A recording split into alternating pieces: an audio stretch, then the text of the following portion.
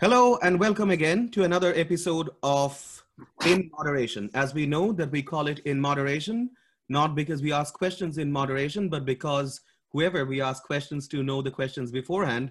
So it's well moderated, although it sounds like it's quite, it's right at the moment we're discussing something, but look, that's the idea.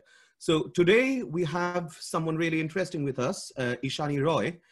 And her background is in applied mathematics and computational mechanics. I guess that's the closest I can, well, I wanted to box her into this in mechanics. But after that, what Ishani has done is she has her own company, which establishes or helps people establish diversity and embrace diversity in an organization. So Ishani, would that be a fair introduction to you? Yes, definitely, Vikram. That sounds good. And so let's start with the question that I have heard lots of times. And let's say we all have thought about it at some point of our time as well. Why should I actually do this? I understand, I mean, we can do this for others, but why should I do this? Why should I embrace diversity in my organization, for example? That's a good question, Vikram. So, what you are saying is that why should I care about having a diverse organization, right? Uh, it's a very interesting question because not all of us see the benefit of having a diverse organization. Now, I'll give you some usual things that people quote.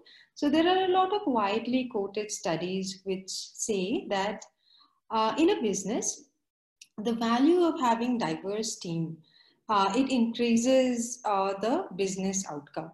So these are correlational studies which show that a business performs better if you have a gender diverse team or racially diverse team. Now, this is quite obvious, right? Why would that happen? Because a diverse set of people would have better ideas, they would understand the market, they would understand the client's need, they will produce a service or a product which will do fare better in the market, right? Okay, that's understandable. But the there would be other ways to look at why would you care about diversity, right? So instead of going to the obvious route, I'll ask you a question. I'll ask you the reverse. What if you don't care about diversity? So let me ask you a quick question. Who do you think are better drivers, men or women? Tell me quickly. I don't know. I mean, it depends on the like what they're doing. So who do you think? What do you think is the general perception? Are women better drivers or men better drivers? Uh, so there is a general perception that men are better drivers, and Oh, yes, all right, fine. I absolutely agree with you. There is a perception, irrespective of which country you are in, that men are better drivers. Now, insurance, people who provide car insurances, for example, may differ with you because they probably think that they probably have done studies which show that women are more cautious drivers. But let me ask you one more question, right? Who do you think are more likely to be fatally injured in a car accident, men or women? I think, oh, fatally injured. That Yes. um, While driving. maybe that's dependent on who drives more, no? Okay. Any other reasons? Anything else you can think of?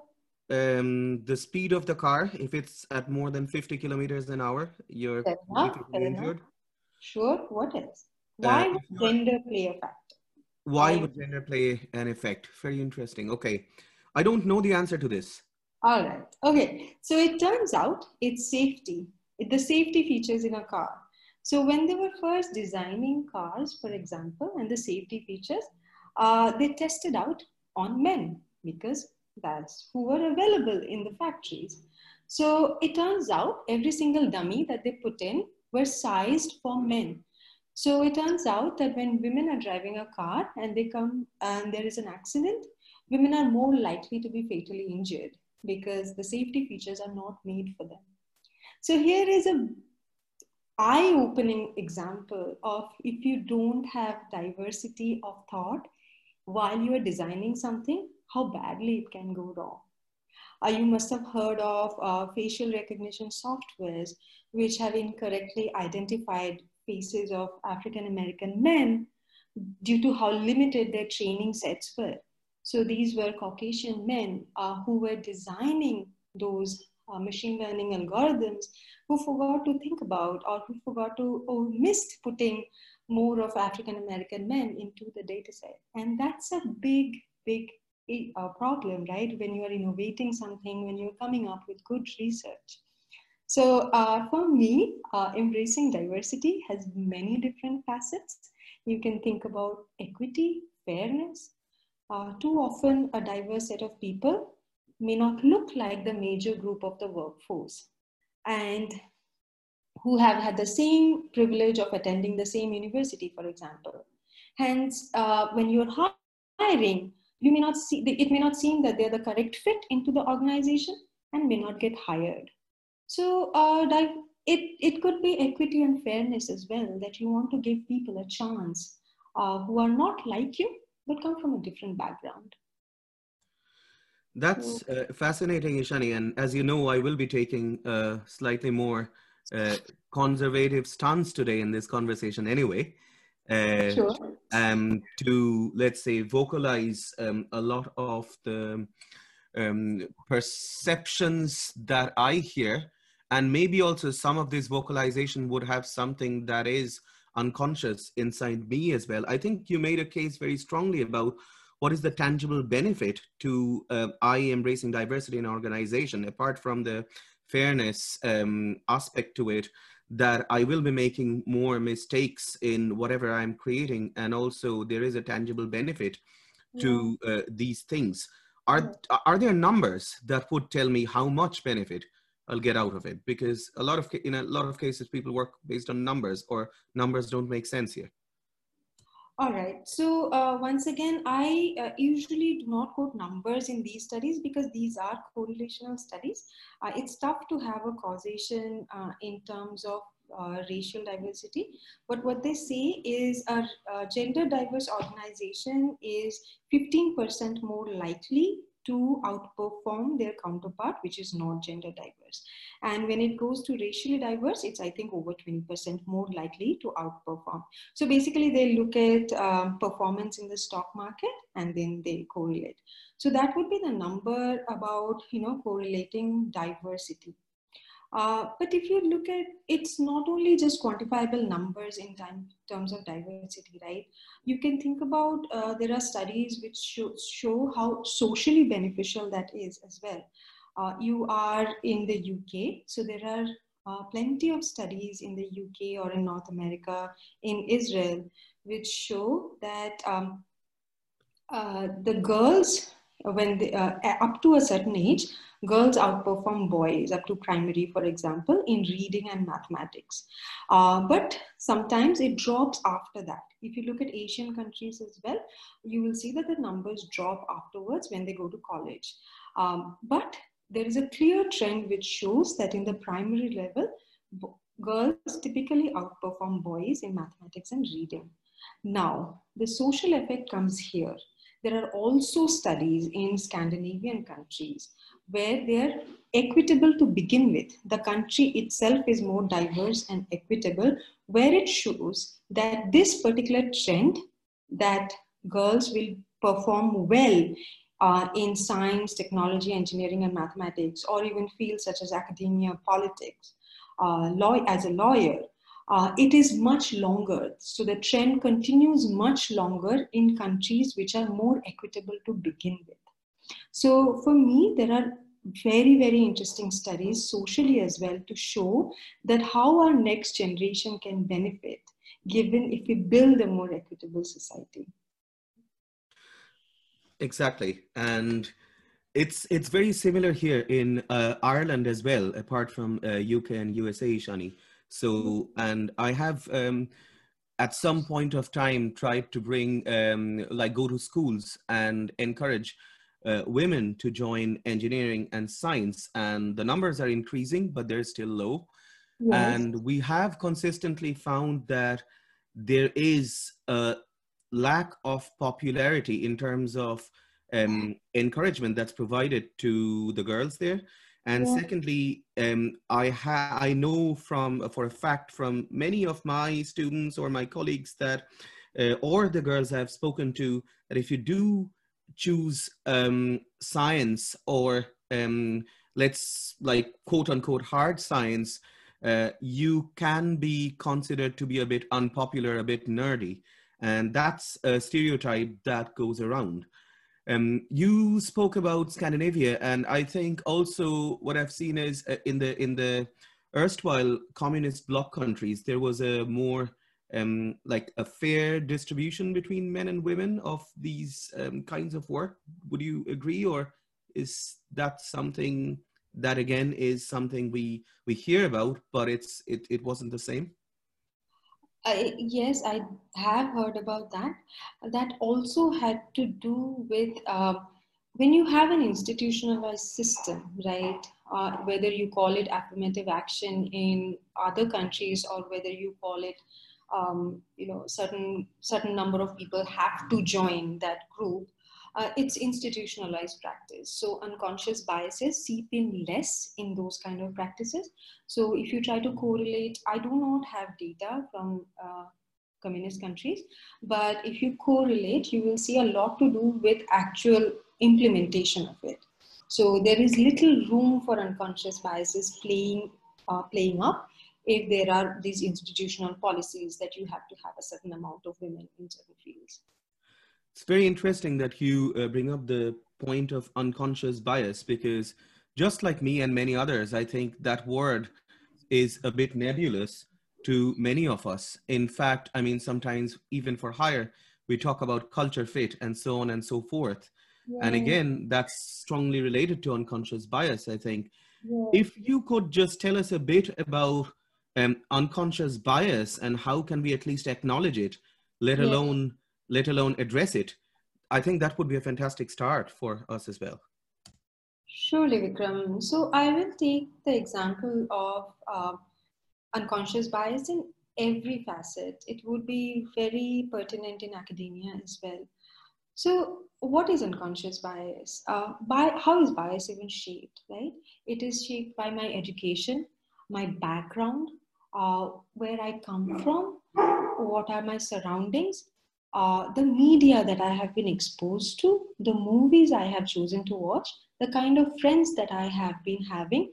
All of these things kind of shape my worldview, right? So, in my world, in my social network, if I have not been exposed to another person who doesn't look like me, who doesn't speak like me, it'll be very tough for me to see what their realities are, right? It would be tough for me to trust them. I would doubt their skill. I would doubt their expertise. I will even doubt their commitment to the subject. And what am I going to do? I'm more likely to trust the person who is like me, who comes from my circle, who has gone to the same university, who has done the same things that I have done. Because I know that I have been successful. So I know the person who looks like me, who speaks like me, is going to be more successful. So that's what unconscious biases are, right? It is unconscious after all. And it seeps in through years of how you have been brought up, how your education has shaped you, what privileges you have gone through, right? And that's another way bias would play out in academia as well. So if we were to really embrace, let's say, for example, diversity, Yeah. different organizations would have um, different enablers. One of the problems, for example, we find in sciences like mechanical sciences or mechanics specifically, because this is a show on mechanics, um, the the problems are often more abstract, or they're not really related, at least on the surface before their application, that is related to anything to do with either gender or race or anything. Mhm. But it is obvious that if we want the full talent pool to join in and the diverse talent pool to join in, we must embrace diversity there. How do you think in um, places like these, where we are dealing with mechanics or applied mechanics, we can tangibly ensure that we are making or we're taking some decent steps towards embracing diversity? This is a very good point. So there are a lot of aspects in play here when you say, uh, how do I actually get to a place where I have a diverse set of people in the mechanical engineering, for example. So first to understand why are people dropping out, right? Why would, if you take gender for example, why would women drop out? So there could be several things. Can you tell me a few of them? Why would people first of all drop out or not choose to be in sciences, in mechanics? In my experience, one of the core things, and that's probably closer to my own, where I am in my life now, has been around childcare right now. Sure, absolutely, absolutely. Sure. So societal expectations of women, right? Gender roles that they have to play. It is very difficult to take care of a child or an elderly parent, or take care of a lot of the gender roles that have been set on women, especially in throughout. It's country agnostic throughout the world, and take care of a very demanding role in academia. So yes, societal expectations play a bigger role. Could you think of any other things that could happen as well from a self point of view, an aspirational point of view? Let me take a guess. I mean, again, this is based on what I see around me, but getting upwards in the, say, the ladder, so to say, like just in terms of promotion, Yes. that seems to encounter way more problems, and not always just the technical problems that you face or just the political problems, but problems for like many sides. Yes. That does stop, let's say, women from going up. But I think it's also the same for, other diverse situations where, Yes. you're not really, matching with the larger population. Maybe that's a guess from It's me. a very, very good observation. Absolutely. So there are two things here. When you say that, going up the ladder and actually uh, getting to, what we call the breaking the grass ceiling, basically. But there are two aspects of it. One is, for example, the organizational policies. If there are policies not set in place, what you call the tangibles, right? The tangible policies, the charters, the work ability to work from home if you need to, all of these things make up of organizational policies that if they're there, it enables a person to actually balance two things. Then what you mentioned was the barriers are too strong.